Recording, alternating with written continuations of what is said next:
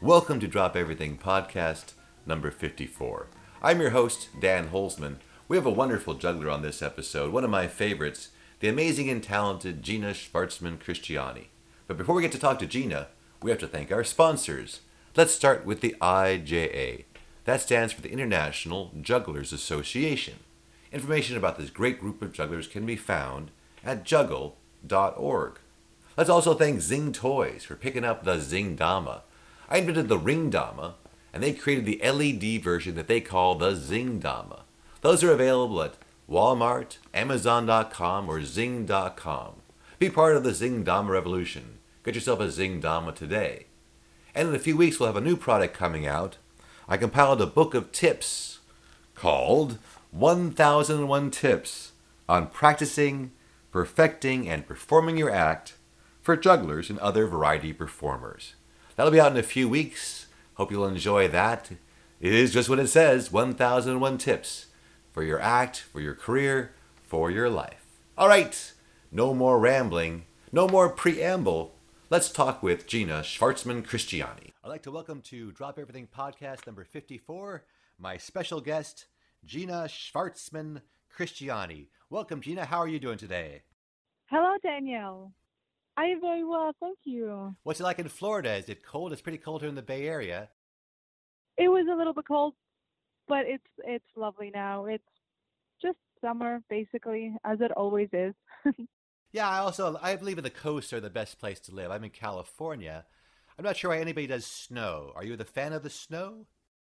Well, I'm from Russia, so I love the snow. I miss the snow. I miss the four seasons, and every time it's winter time, and I see people posting Facebook pictures of snowflakes and how they're playing in the snow, and it makes me really, really sad. But then I remember about fourth, fifth day, I'm about done with it. And Florida is a wonderful place to live. It's really, really beautiful. And for a juggler, you can practice outside if you need to, any time of the day, basically, except for the hurricane season. And our last hurricane season was terrible. Was absolutely horrific. It was Irma. We had Irma. Watching the news, it was catastrophic damage. Everything is going to be wiped out. We're all going to die. And thankfully, we were okay. Our house, any damage or anything, but it was definitely a nervous week. Did you think about evacuating? Were you ever in danger that way? Well, by the time that we were told it's going to be really bad, it was too late because we had really bad traffic. And it was basically, do we go to shelter places or do we risk evacuating and get stuck in traffic and then being in the car while Irma hits is definitely a terrible place to be in. So we decided to stay, and the shelters that our city has was fine because it can withstand Category 5 storms. And we actually stayed with a friend of ours. She has bears. She has circus bears. Oh, So her house and like the roof that she has for her house can withstand a lot of different strengths of hurricanes. So we were fine. and do you have contact with the bears? Are you allowed to pet the bears and hug the bears, or are they too dangerous? Definitely too dangerous. So we just looked at them from far, and they are adorable. So remember one time I got to visit Tony Ferkos, and he has the big cats, the big tigers and Hmm. lions, and to actually pet one and to be backstage and pet a tiger, or was it a lion? I forget. Was a thrilling experience to me. You were allowed to do that? Wow, lucky you. Yes, he said to approach it. He said approach it from the back, and I thought that was a good idea. So, because as a juggler, my hands are kind of important to me. Yeah, kinda. And his brother actually has a tiger scar on his face, Ferdinand Wow, Ferkos. But really? on him, it looked cool. So it was a very cool tiger scar. If, if you ever meet Ferdinand Ferkos, you'll see the dangers of training animals up close. Oh, sure, absolutely. My father had horses, and he was a horseback juggler. So I remember him having a couple of different horses. He was basically your trainer. Can we talk about your upbringing in Russia and what it was like being trained by your father? And what was your earliest memory of juggling? Sure, absolutely. My earliest memory of juggling was my father juggling. He was a horseback juggler, and also after he no longer had horses, he performed juggling as a soloist. So he used to have an act where he juggled all the different kind of props. And then surprisingly enough, he cut all of those incredible props out and he just had an act with three balls, which was incredible. Hmm. And to this day, I do not see the same tricks as he did. So definitely a special memory that I have of him performing that act. And did you ever try to juggle on the back of a moving horse? That must be incredibly difficult. It was so much more difficult than I thought. I mean, my father would do it with such ease, and I would get up on the horse, and I could barely gracefully sit, and then let alone stand and juggle 5 sticks. That's what he used to juggle instead of clubs. So yeah, that's. But I never really trained to do that, because by the time that I started juggling, my father no longer had horses. Performing in the circus with a horse is a lot more difficult than just, my little luggage bag with all my props in it, and I can travel the world with it without lugging an enormous horse behind me. At what age did you start training? I started training at the age of 6. And what was that initial training like? Was it very regimented, or did he allow you to sort of discover juggling on your own and kind of see if you liked it first, or was it kind of a given that you would juggle? A little bit of both. My mother was a gymnast and my father was a juggler. They both kind of combined their knowledge, and they gave me a couple of different options. So I could be an aerialist, even though my mom didn't really want me to be, which is totally fine because I'm afraid of heights. So I pleased her with that one.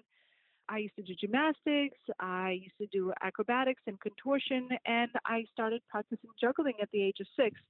And at first, I do remember it being difficult. I don't think my hand and eye coordination was superb at the age of 6, which I can understand because my son Mace is 6 and he is not fully there yet.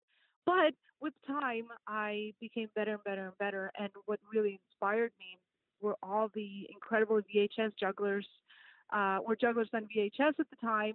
So I would watch them for hours every day. Who would you see? Well, who were some of your favorites at that time? So my father had a student, Sergei Zabolotny, and this guy was fantastic. And he used to spin hats, which is what I do also. And he was great with balls and with clubs and with sticks, even though his act was primarily just hats. So he inspired me a lot. Obviously, my father did, not only in juggling and in trick-wise, but my father was a really great showmanship. So I hope to think that I got my stage presence from him. He was great. I used to watch Eva Vidas. Mm-hmm. She was something for me because the first time that I've seen her, I was like, what? There's a female juggler? Because at the time, I only saw male jugglers. Most mainly jugglers are male, even still. But I saw her and I said, I absolutely want to be her when I grow up. She was so glamorous, from her costumes to the rhinestones on her clubs to her presentation on stage. It's just so beautiful and glamorous. That definitely kept me juggling even in the days where I felt like I was not improving at all. Yeah, she was a great juggler. In fact, she even won the Rastelli Award, competing against male jugglers many years ago. But I remember she had a wonderful act with umbrellas and very classy, yes, very long legs, and wore a very glamorous sort of a circus-inspired outfit. One of my favorites as well. Very. If people haven't seen her who's listening to this podcast, Eva Vida, which is Vida, is very well worth your time to take a look. Classy. Do you ever see, jugglers like Brunn or Cremo or other of the legends at that time? Oh, all of them. I saw all of them. Too many to name, but I will, of course, name my idol, Francis Brunn. He was basically everything to me, even still. And I remember I went through this phase, which lasted years, where my costume mimicked his. I was all in black, but lots of rhinestones, of course. It was a turtleneck and sleeve, and instead of the pants that he wore, I had a skirt. And gosh, I used to make costume after costume of the same style, and I absolutely adored it. Now, when you trained as a child, was it regimented? Was it sort of like a certain time every day, a certain amount of time per day? What was the early training like? I think that when I was about 6, 7, 8, it wasn't too strict, but I also did other things other than juggling. I used to do contortions and gymnastics and some ballet. But after I turned about 10, 11, that's when my practices started to become serious. And every day I used to practice from 3 to 4 hours. And then when I joined Ringling, which was my first circus, I used to practice many, many hours. I think that's when I became first aware of you, because you were about 13 or so. And they had you start, I think they had you before the show, or you were center ring, but you had your own spot, which I thought was very impressive. In Ringling? Yeah. How'd that come about? So I think that you remember me in the middle ring probably because I did a little like clown gag type of thing. But that was after my act. I I see. performed in Ring 1. I got you. And I thought that was the coolest place because Ring 3 was closer to the curtain. And so there was always kind of like that space, that gap of people. But Ring 1, I felt surrounded by the audience, which was pretty intimidating, being my first circus. But I loved it. It was thrilling, fantastic. You know, Ringling was my first circus, and it made me grow up fairly quickly because the responsibility of performing for so many people, and at the age of 12, 13, 14. So it definitely made me grow up quite quickly and realize that I have to practice a lot and be very responsible and perform very, very cleanly every show. So that was my goal that my father had instilled in me, and even to this day, that's kind of my everything. Which is why the name of your podcast should probably be changed, but that's okay. Well, it's obviously it's a bit of a tongue in cheek. I know. But speaking about that and speaking about dropping, how do you handle the nerves? Did you find That's yourself? not. Did you find yourself nervous, and were you able to handle? Did you have any tools or tips you can share with our listeners on how to handle their nerves? Everyone has nerves. Everyone, and including myself, absolutely. But I think that practice gives you the confidence to go out there and remind yourself that you have done this trick or sequence many, many times. So you have to remember that. And if you feel a little iffy about it, just go back and practice some more. I also do not put tricks into my act that I'm not 100% sure about. So basically, if you do a trick rehearsing 10 times super cleanly, I think you're about ready. I agree. I think preparation trumps nerves.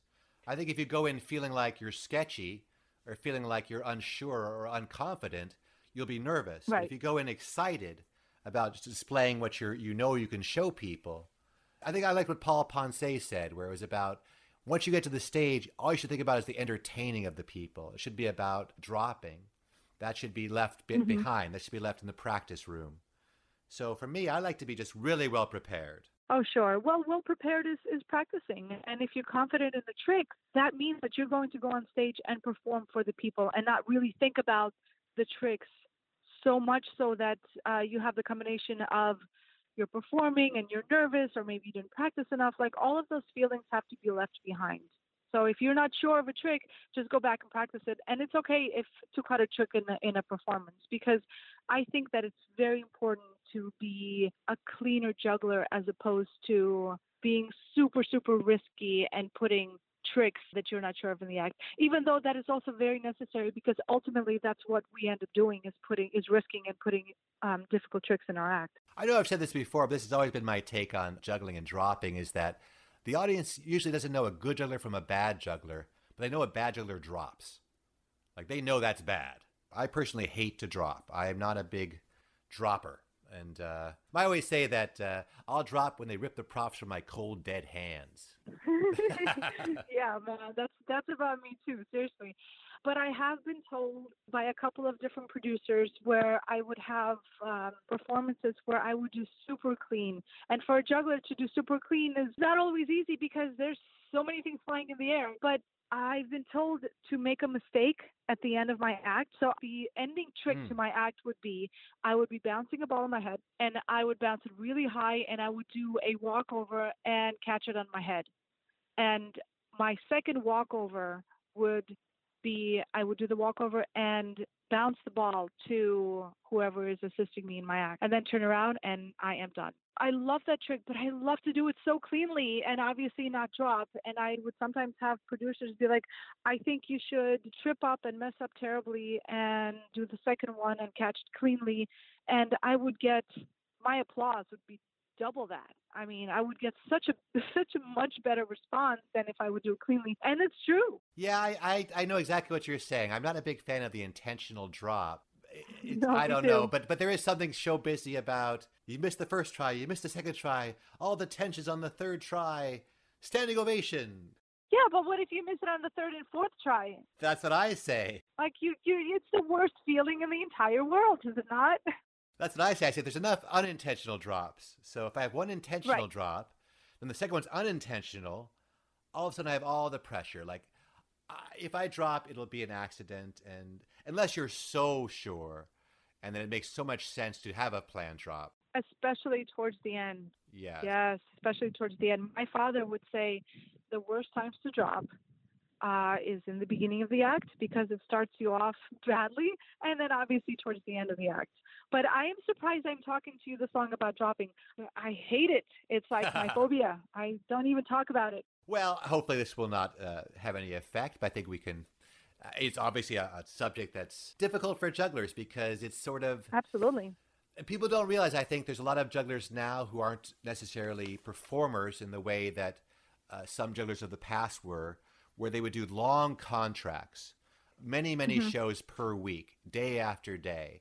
And sometimes you get up and your neck is cramped, or you had some injury, or your shoulder is stiff. And it's very difficult to juggle when you're less than 100% physically. What do you think your most difficult performance was? You ever have a performance that stands out as being extremely challenging that you'd like to share with us? Let me think about it. Well, I think that you mentioned shoulder pain and neck pain and injuries, and I think we've all been there, done that. I tore my ACL, and it took me a while to recover. Nowadays, the surgery is, I had a friend that walked the next day, and then in 3 days he went skiing and then busted his ACL again. So that was brilliant. But besides that, it was a difficult recovery for me. It took me many, many months, and then I had some knee pain afterwards, and that's when I unfortunately cut a whole bunch of gymnastics. I used to finish my act with the trick that I told you a bit earlier, but instead of a walkover, it was a front aerial. I used to love that trick. It looked really cool. The audience probably didn't notice it because it was super fast. It looked like a walkover, but it was a front aerial, and I had to stop doing that because that's the trick that I got hurt on, and I just didn't really feel like going back to it. I also never performed in heels because to me it was more important that my knees were safe because I was doing gymnastics. I didn't want to further injure my knee, even though my idol Francis Brunn, after he watched me perform, I remember him giving me a really nice compliment, which I cannot remember because I was on cloud nine just looking at him. And I normally don't get starstruck, but of course, Francis Brunn, come on now. And he's like, yeah, you terrific act and presentation, good tricks, but you got to put some heels on. My sister wore heels. So I practiced afterwards, and then I realized that I would perform better without them. So that's my heel story. That's sort of a strange comment. I don't mean to put a sexual twist on his comment, but the fact that he felt as a female juggler you were sort of required to wear heels, or that he felt that would improve your act. Is that something you feel diminishes a female performer, that she sort of required not only to be a great juggler, but also to look a certain way when they perform? Well, I mean, maybe if you put it that way, but, I never really had a negative connotation from what he said. I might be a little biased because I just love him so much. But I think that he grew up watching female performers dress the way they do. And female performers like showgirls always wears heels, most especially his sister. And she used to do a lot of tricks with her feet, like the kick-ups that I do. Mm-hmm. And somehow she did it. I mean, I tried. I promise you I tried. I practiced many hours doing that, but she got it. And to me, I felt as though I was just fine without it. And I would make these costumes that made my legs look long, because this is why female wear heels, is that we have a nice posture and long legs. And it was more important to wow my audience with my tricks than necessarily with my looks. So that's why I was never hung up on it. Well, I'm just saying, because nowadays, especially there's sort of a culture of, in females in show business, the difficulties that they face, that they address, especially in sort of a male-dominated world. Did you think it was more difficult as a female performer to excel and succeed as a juggler? Do you feel you were sort of held to a different standard than male jugglers? What do you think about that sort of idea? And do you feel that women should compete against men equally? Like in the competitions we have with the IJ or the WJF. I know that's a lot to put on your plate, but I have very few female guests simply because the numbers involved in the number of male jugglers versus female jugglers. So I'd love to get your perspective on what it's like to sort of be a female juggler in the male-dominated world of juggling? That's a really good question, and a bit of a pressure from you to answer it perfectly. But basically, I think that we are no different. I think we female jugglers are very strong, and we should just compete with the men. Another reason for that, still don't think there are enough female jugglers to have our own category. And maybe we don't need one. I think we should just all bunch up and perform. Where I think the differences should be is perhaps a Diablo act with another Diablo act, or a club act with another club act. So I think that if we can rate the tricks accordingly and combine them, I think that should do the trick. Of course, there's no separate category at the IAGA. I was more referring to the WJF, where you competed, I believe that was in 2004, and you won the gold medal. But in that situation, they had separate female categories. Is that correct? So I don't think I was there that year at the WJF. It was a little while ago, and I can't remember. I need to go find out. But, I don't think so. Because one of my tricks that I was really hoping to win, but Bubba beat me, and to this day, I him because it was my trick. Oh, I sound like a sore loser. But it was 3 clubs, 3-club up and 360s. And so we basically had a minute, and we had to do as many as we can within that minute. And I was really, really close, but he beat me. And I think that it was a fair competition, whether I'm a female or not. I think we missed the name, but you're saying that Vova Galchenko beat you. Right. In a 360 competition with a number of, you had 1 minute to as many 360s as possible. But he also, I think, was the world record holder for that. Yeah. So to be beaten by him in that category is not simply, to even be close to him, I think was quite an accomplishment. Wow, he is fantastic. But he, of course, has not gone on to be a professional juggler, though. He's gone on to be a very successful computer programmer or computer developer. Well, he mastered one field and decided it was time to master another one. All power to him. It's fantastic. And so is his sister. I think it's also a good choice because I think the career of professional juggler has changed a lot from maybe when I started, like in the 80s and 90s, and maybe in your early career as well. It has. Do you feel there was more opportunities for jugglers? Do you think it's diminished over the years? For jugglers, well, I can speak from my entertainment side where I perform a lot in theaters and in circuses. It definitely has changed. I think that with the change of our economy in the last, 8-10 years, producers want more acts from one person. And I think that's very unfair. I've been asked, hey, can you do aerial? And knowing me, absolutely not. I cannot do aerial. Okay, well, do you have other acts? Like, can you just throw in a hula hoop act? I can, but I really don't want to. I'm a juggler. I've trained all my life for this. I'm an okay juggler. And, well, we need more acts to fill up the show for the price that you want. So I think that performers hear a lot of that. Well, it's always like the fair circuit now. A lot of it is, what's your walk-around act? Like, not only do you juggle, but you're expected to do stilts or some kind of character to walk the fairgrounds to sort of get the most bang for their buck. I think also that maybe there's a big influence of Eastern European performers who came in at a certain point and were willing to work a bit cheaper, maybe than some other acts, and kind of maybe flooded the market to some degree. Do you think that's had an effect? Yes, I think that did have an effect. I think that if we all could just stick with a budget that we don't undercut each other, I think that would help all of us. And I hear that all the time. I hear performers performing for super dirt cheap. I understand that there's a lot of people that don't necessarily care about money. They just do this because it's their hobby or they're just really excited to perform. And it's hard because I want them to enjoy their life, of course. But I also think that if you train your whole life and you invest time and money into costuming and practicing, I think you should ask for a decent wage and not undercut other performers. Now, also, I think it's important to talk about the circus festivals and the competitions. Now, you were a winner or silver medalist at the Festival de Man and the Festival Monte Carlo. How old were you when you did the circus festivals? Was that pretty early in your career?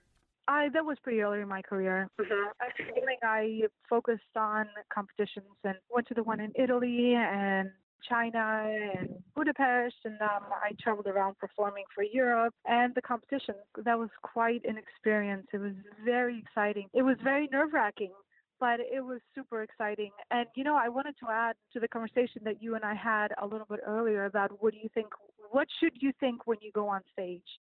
And no matter whether it's an important show or just in front of a couple of people, you have to remind yourself that you're doing this because you love it, because you enjoy it, and don't let the overwhelming nervousness of, the thought whether your tricks are ready or not overwhelm you. Just you have to keep reminding yourself that you love it. And I think that helps me a lot when I do serious shows where I can't mess up. Do you still love it after all these years? Do you think your love has diminished, or does it get greater as the years go on?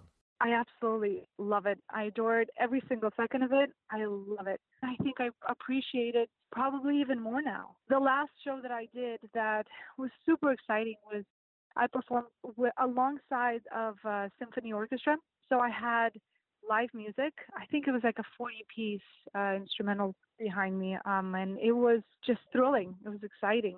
And of course, you graced us with your presence at the last convention in Cedar Rapids.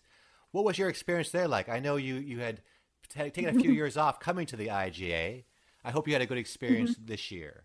Oh, I had such a wonderful experience. Probably really been fun. I think it's always exciting going to the IGA and performing for jugglers and practicing with jugglers and learning from other jugglers. It is incredibly inspiring because we get so busy with our lives and my other businesses and performing that sometimes you lose track of how much you love it. And going to IGA just fires it up every single time. So I enjoyed it so much.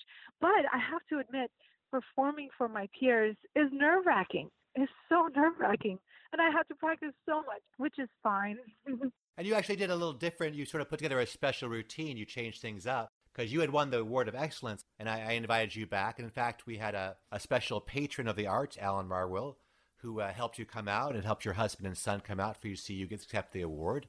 So we should thank Alan during this podcast as well. Yes, absolutely. Thank you, Alan. You came out, you performed very well. You closed the first half, as I remember, Thank you. and got your award, and hopefully it was a big thrill for you to have your son and your husband there as well. It was a super memorable experience, absolutely. And the fact that I could bring two of my guys to watch me perform and also accept the Excellence Award, which I never have before. That was my first time. So that was it was a very, very humbling experience that my peers think that I'm worthy of that. I mean, really, it was just really, really lovely, and I appreciate it to this day, absolutely. About performing for jugglers, it was such an interesting performance because whenever you mess up, it's terrible. But then also when you get a really cool trick right and the juggling audiences see it, they appreciate it much more than the regular audience. So performing for my juggling peers is definitely something. It's very exciting, nerve-wracking, but so well worth it. And I think your son, who is there, has the coolest name ever. Your son's name is Mace. Thanks. Is that a family name? How did you come up with the name Mace, M-A-C-E, for your son? Mateo found it. It's Old English from the 1400s, and I thought it sounded really cool. It has a couple of different meanings. A mace, obviously, pepper spray mace, or from the 1400s, mace, the cannonball-looking weapon. And it's kind of funny because I'm a super liberal. I don't like guns, but I don't affiliate that with my son, of course. So, but anyway, that's kind of like the origin for that name. But I never hear it. It's kind of unique, and I like that. And what would you think about Mace if he just said he wanted to become a juggler? Would that be something you think moving forward that you would encourage as a profession, or do you feel that there might be better opportunities elsewhere? Of course, it has to decide whether if he loves it, he'll do it, of course. But well, I think if he decided that he seriously wanted to become a juggler, I think it would be quite convenient because I am here to teach him whatever he wants to know. And that's the kind of luxury/privilege that I was growing up with. My father is a really, really terrific coach, and not every juggler can teach because it's a whole different art form, not only knowing how to juggle, but also to teach it, to relay the message. You have to know how to do that. And my father really did. He knew that I would know how to do tricks way before I knew it. I remember all the time he'd be like, all right, so now you're going to do the same trick twice, or you're going to go from this trick to this trick, which is actually a trick. It's very difficult sometimes going from a difficult trick right onto the next one. And he would be sure that I could do it, and I would just trust him, and sure enough, he was right. So he's a definitely great teacher, which is why I think it's astounding that people are really great jugglers without having needed to be born in the business. You know what I mean? Like there's people that just go to the festivals and they practice a lot and pick up tricks and they don't have a trainer and they are just incredible. I mean, I'm astounded watching like teenagers do these crazy numbers and the technical difficulties that they perform with is amazing. So, which is why I'm also amazed going to different juggling festivals and seeing that. But as far as me teaching Mace, if he wanted to juggle, I am here. If he wanted to become a lawyer or something else, I am definitely in support of whatever he'd like to do. Hopefully not a politician. We have enough politicians already out no, there. No, hopefully a a good one. Politician. Right, Hopefully a good, honest politician that could clean up the mess that we're having right now. Don't get me started. It's a difficult time. I know. I don't want to get you started because I know actually even on your biography, it has a costume designer, painter, cake artist, liberal. So that's a big part of your identity. But I think we share the same views, and I don't know if this is the place for it, but it is a difficult environment, I think, also, because I don't believe that the arts are supported as much in this environment, that they become sort of a frivolous type of thing, that the arts and supporting the arts, NPR or public broadcasting or anything considered elitist by certain people in entertainment would be eliminated because it wasn't needed to the bottom line type of thing. What you are saying is exactly right. In fact, our state budget for our theaters have been cut by 60%.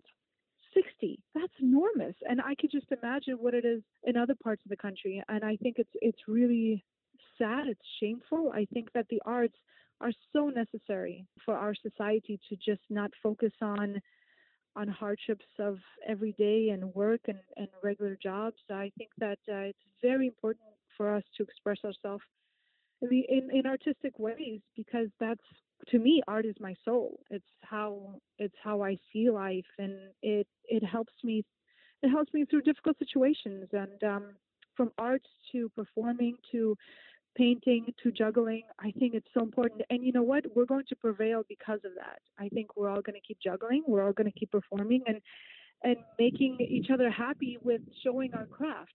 So we're gonna get through this, but it is difficult because I'm a woman, I'm a refugee, I am a foreigner, and to see that my beautiful country has turned its back on that is very sad. I mean, obviously not the whole country, but the fact that people are in power that look down on homosexuals, on artists, on liberals, on people that want this earth to be clean, climate deniers.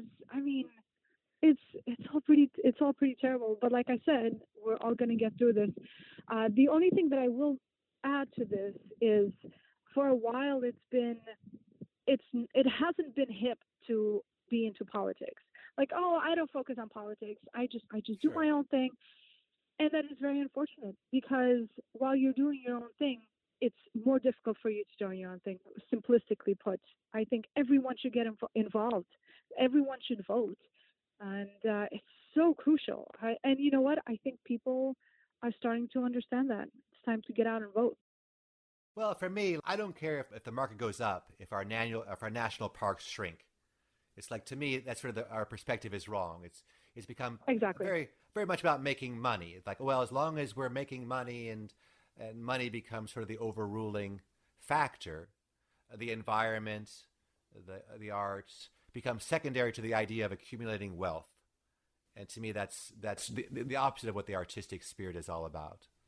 So right, exactly. But I mean, we have a combination of a whole clusterfuck thing going on. I mean, we have the attack on the arts, on equality, basically on everything. I think that the rich are going to become even richer, and I think the poorer class is going to have a much harder time, because if you take their health care away, if you take Medicaid away, so many important organizations like Planned Parenthoods and Meals on Wheels and different little tiny organizations, but actually make a big difference in everyday people's lives. I think it's a whole collaboration of terribleness that we have to come out and rally against and protest, and again, definitely vote. That's the role of the artist. The role of the artist is to let people remember that there's beauty in the world and that there's wonder in the world and magic in the world.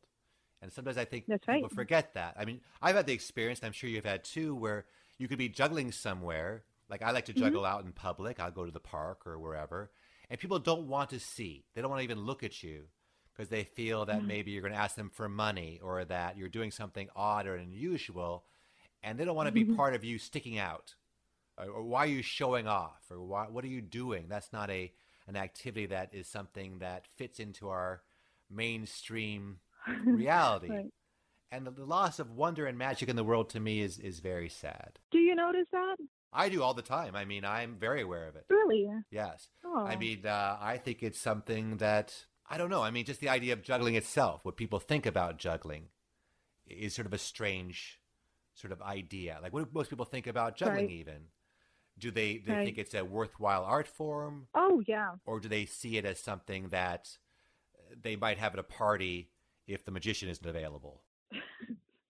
Right, exactly. And, not speaking negatively of magicians, but I understand what you're saying. And I think there are people that are like, all right, well, you're an adult. It's time you get a real job. But this is my real job. Right. I can make it, or I can't make it. But you know what? I love it, and I am happy, and I'm not going to spend hundreds and hundreds of thousands of dollars and become a lawyer, and then all of a sudden afterwards just open up a cupcake place, which happens so often. I am happy, and people should do that. Now, as far as people looking down on different performers and stuff, I don't notice that very often. I mean, maybe I'm just kind of in a magical bubble where most of the time I get people being like, wow, that's really cool. Like the other day, which is also very embarrassing, but we were in Target and Mace all of a sudden decides that he thinks I'm the coolest, because most of the time it's, stop being mean, Mom. I want 2 more cookies and no homework for the rest of the day. But he realizes that I could juggle, and when we go to stores and every time he sees different balls or props and people there, he just comes up to me. He's like, hey, my mom could do that. Can do what? Can juggle. Do you want to see her juggle? And they say yes, and he gives me 5 balls, and I have to perform because I have to. And he loves it, and I do it every time because he's proud of me, and I think that hopefully that'll last. Probably not until his teenage years, but it's really sweet and magical right now. Now that brings me to a question. I know we had talked about this a little before the podcast started. That what is it like to juggle when you're pregnant? Like, and how many months along did you juggle, and what did you sort of experience? Was there sort of do you think he has memories of you juggling in the womb? I do remember performing up until. I mean, were you performing when you were pregnant? Yeah. I was, yes.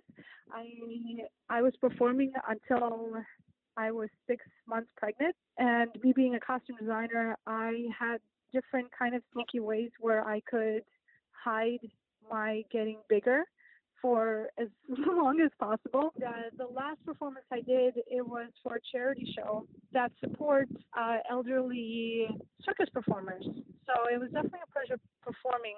And I performed alongside 2 other jugglers, and I did 5 fire torches, and that's how I ended my act. But the difficulty I remember performing while being pregnant is that I love to do pirouettes. So I would throw a club up and do a triple. I used to do a quad, but it always damaged my shoes, so I stopped doing that. And I remember I would lose balance doing that, so I had to trim my triples and doubles to just 1. Yeah, the extra mass in the middle sort of slowed you down or threw off your a little bit center of gravity. We had quite a pregnant performer this year. Bob and Trish Evans just had a beautiful baby too. Oh, that's right. Yes. A really wonderful family they have now, and I believe they're back in Thailand, or they tend to travel. Bob and Trish Evans, and to exotic places to teach, and now have a wonderful family. And she had to be about 6 or 7 months, or even more, maybe 8 months even, because they had the baby about a month after the festival. So.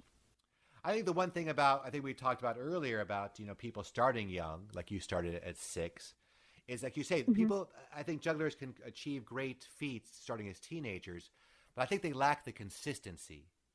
of some of the great performers, like a Bob Bromson, who started so young, or Anthony Gatto. By the time they're teenagers or young adults, just have so many years of experience, like Tai Tojo or someone like that, where Right. I know I didn't start till I was about 13 and didn't really start as a professional until about 17. And I always envied the people who learned when they were 6 or 7, just because it was always part of their lives, and it gave them that security, that confidence. Well, that confidence, that security, absolutely comes with just having done it longer than that. But you know what? I question that sometimes because I see these teenagers that pick juggling up a couple of years before that, and they are at one of the highest levels of juggling, and it's super astounding to me. I was talking to Shirley Dean the other day, and which, by the way, I have to preface saying before I tell you that story, she's fantastic. And I have been a fan of hers for years and years and years. Back when I was in Russia, I used to watch her, and she was other than Eva Vida, she was the second female juggler that I thought was just incredible. And she apparently started before she hit professional levels. She started just 3 years before that. So I think that's pretty badass. I like Shirley Dean. She of course, is very reminiscent of my favorite juggler of all times, Chris Cremo. I know. So, but I just recently became friends with her on Facebook, and I plan to reach out to her Me too.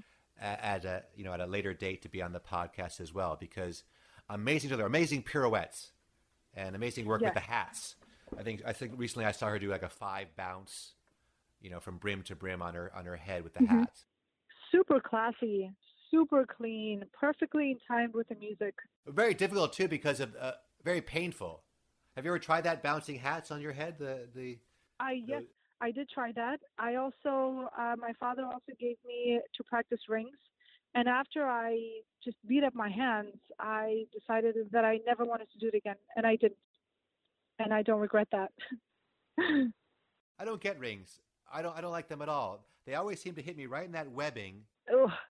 between my thumb and my first finger. And I'd see guys with big splits, like in that part of their hand. Oh, God. Yeah, and I'm like, no, no, thank you.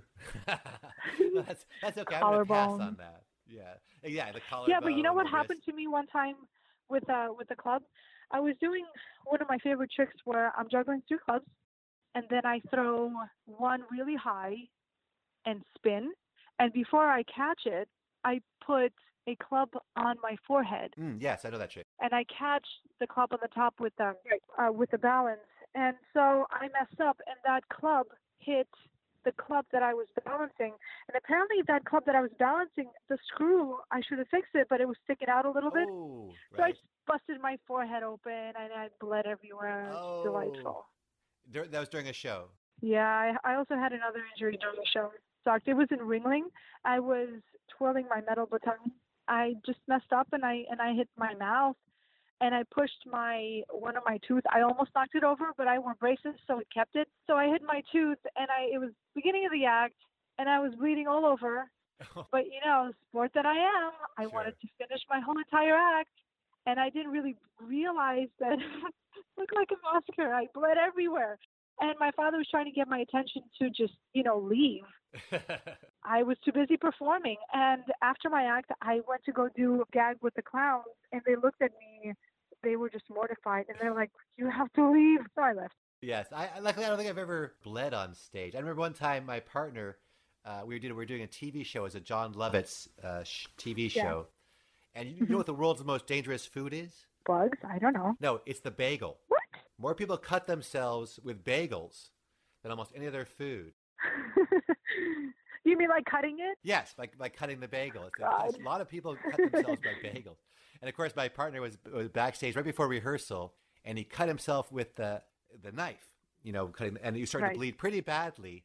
But we were called to rehearsal, and he wrapped his hand. That's horrible. And I remember I think it was the director saying, "Can we get a juggler that's not bleeding?" Because he was bleeding all over this. It was dripping. Oh my God, that's terrible. And he had to leave and go and actually get it stitched up. But I still remember that. Can we get a juggler that's not bleeding, please? Yeah, sure. We've got, a million jugglers right behind stage doors. Well, we actually did bring another juggler in. I think my friend Jim Ridgely. Oh, really? Oh, well, that's convenient. Yeah, because it was just rehearsal, but he needed someone to stand in to do the juggling for that day. The bagel needs to be cut out, not cut towards you. Exactly. Nobody's going to do that. I don't do that. Another time he actually split his eye open with a yo-yo, my partner. So God. Fortunately, I've never had any juggling injuries like that, but I've had some back issues, which have been very difficult to deal with a couple of times. Oh, I'm sorry to hear that. Oh, I'm fine now. I think the most dangerous time is the day after you travel, because that next morning, both times seemed to be the day after I traveled. And I'd get up and reach for something and then throw my back out. Oh, sure. Yeah.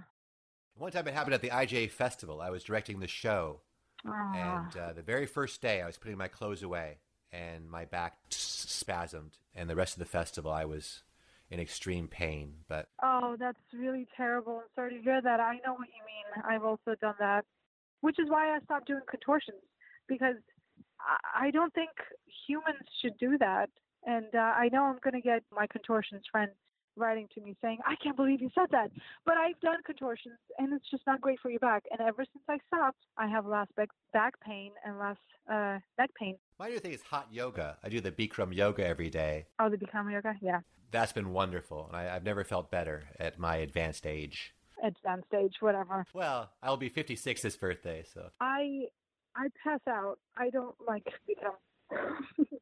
Now, of course, you have a lot of other interests and a lot of other wonderful talents that we haven't talked about. Thank you. You talked earlier about doing your costume when you were pregnant, and I think even as a younger performer, you were talking about designing your own costumes based on your admiration of Frances Brunn.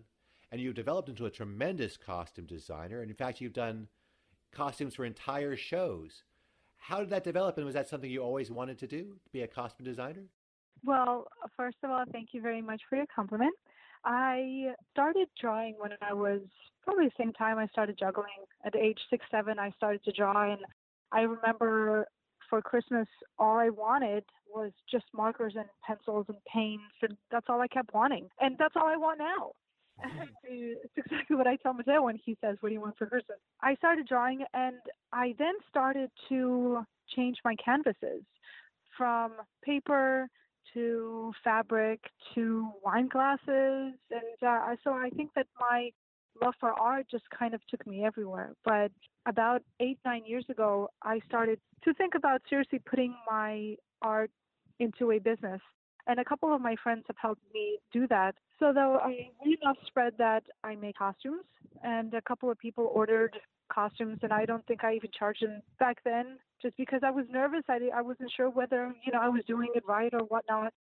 And I started just educating myself more and more and more. I always wanted to go to FIT, the design school in New York, but I was traveling, so I didn't want to stop. So I just kind of kept educating myself into making costumes, into learning patterns. And that all just started for me. In addition to your costume designing, I've seen some of your paintings in person. I know Alan has a couple of them. Yes. And they are tremendous. Thank you very much. Where can people go online to see your artwork? No, I'm not just saying that, because if I didn't like it, I would sort of pass over it quite quickly. Because I'm not a person who is good at dishonest flattery. At funniness, I completely agree with you. I don't think I'm great at it either, especially lately. I think the older I get, the more I realize that I just don't have time for phoniness or for phony friends. And I tend to appreciate, people that I do know that are genuine. So that's nothing wrong with not having enough patience to be. I remember a friend of mine said, when I saw him early in his career, the comment I think I said, well, you don't suck completely.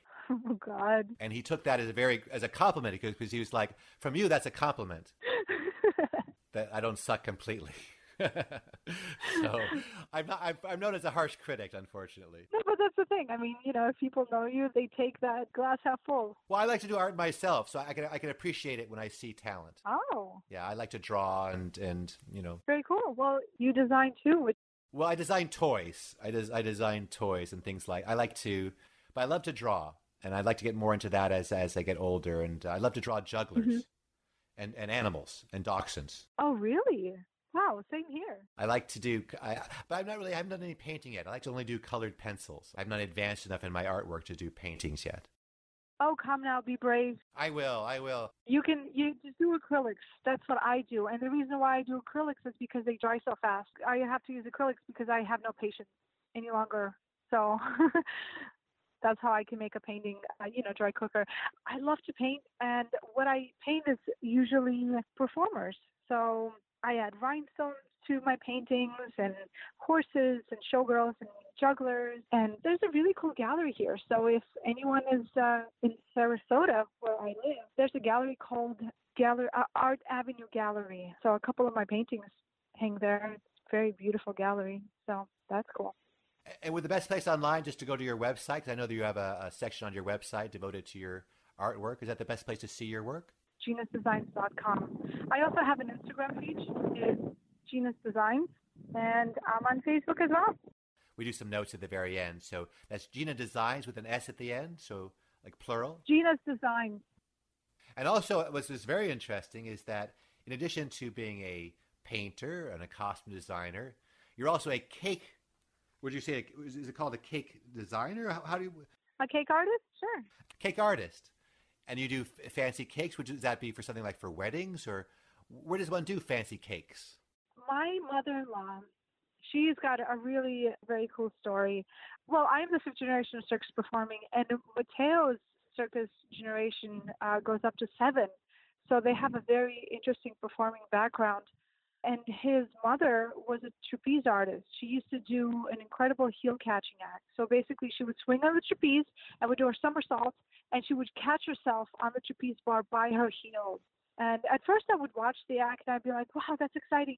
But then as I watched it more and more and more, I realized how insane it was. So actually, towards the end, I kind of couldn't watch it anymore. But yeah, she's an incredible person. So, and she's also a chef and a pastry chef. She works here at Laurel Oaks Country Club. So her and I, we decided to open up a cake business here by appointment only because we don't have time to run a bakery and we don't want to. But yeah, by appointment only, we create these super elaborate, big event type of cakes. And it's fun. And that's Center Ring Cakes? Is that the name of your business? Yes, centerringcakes.com. And you got to compete on a cooking show, actually. It was a show I was not aware of. My wife had seen it, called Chopped. Mm-hmm. How did they become aware of you, and what was your experience like competing on a cooking show?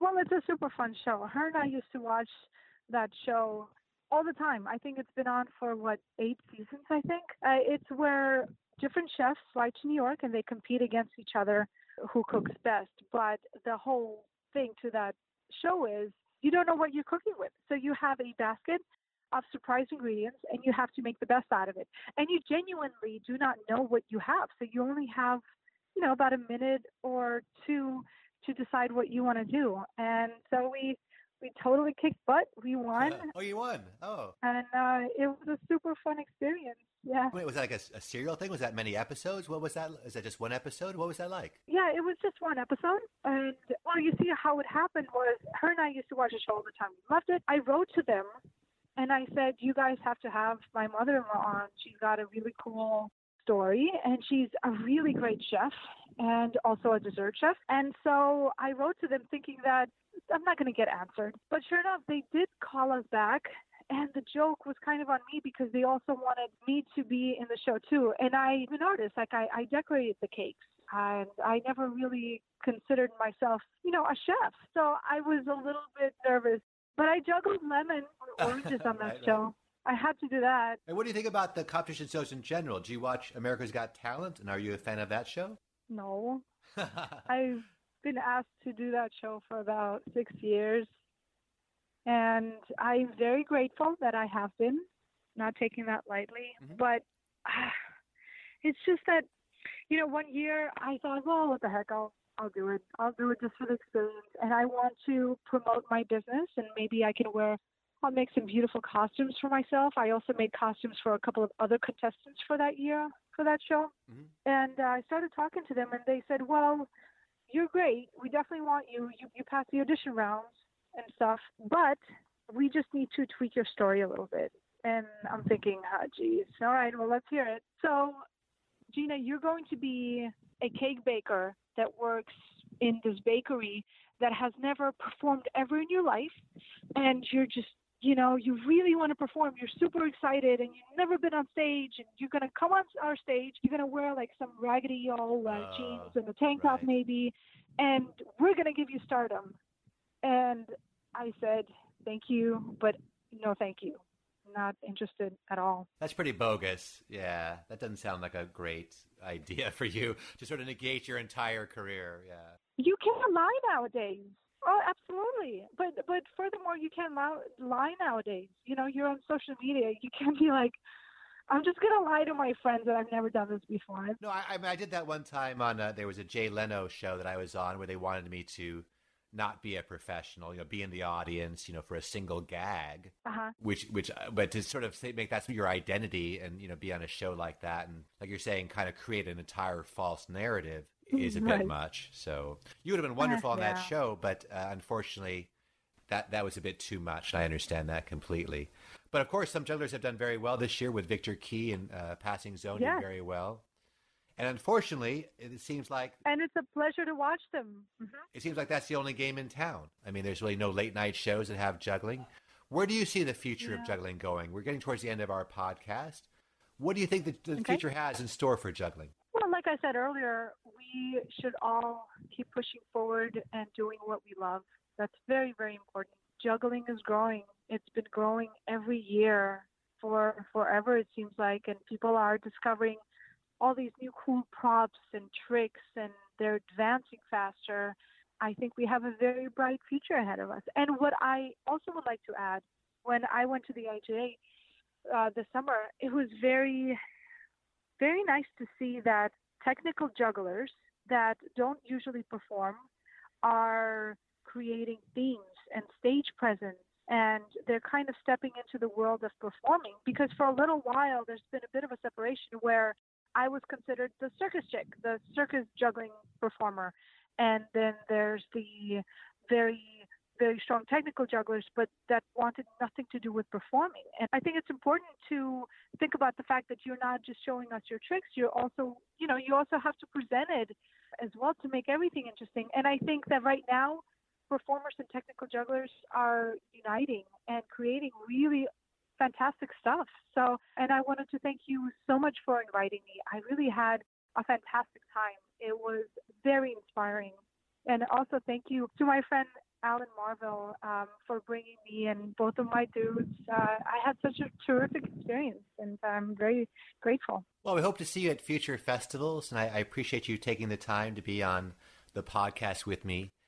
Do you have engagements coming up in the future? What's the future for Gina Schwartzman Cristiani? Let me see. I don't do very long contracts right now because I don't want to be away from my son or away from my husband. I don't want to be away from my business that I'm growing and it's keeping me busy. So right now what I'm doing is I'm flying out for gala performances and I'm coming back to things I'd love to do. So I just am incredibly grateful that I am able to do what I love. And as cheesy as this may sound, you love to juggle. Please keep doing it. Please keep performing. Well, what a great note to end on, because I also love juggling, and hopefully the people listening love juggling, and we all can love juggling together, and in many different ways and in many different styles. But of course, if you want to see one of the greatest jugglers who's ever performed, check out Gina Schwartzman Cristiani. Check out her wonderful artwork and cake designs and costumes. And thanks again so much, Gina, for being on Drop Everything. Thanks again, and best wishes to you and Mason Mateo, and I hope to see you again in 2018. Thanks, Gina. Well, thank you so much. It was such a great time. It was lovely talking to you. I will talk to you soon. I hope you enjoyed Drop Everything podcast number 54. Big thank you to Gina Schwartzman Cristiani for that wonderful conversation. An amazing juggler, costume designer, baker, artist, and so much more. Thank you, Gina. All right, let's thank our sponsors one more time, the IJA, International Jugglers Association. Information about this great group of jugglers can be found at juggle.org. Let's also thank Zing Toys, makers of the Zing Dama. Thank you, Zing.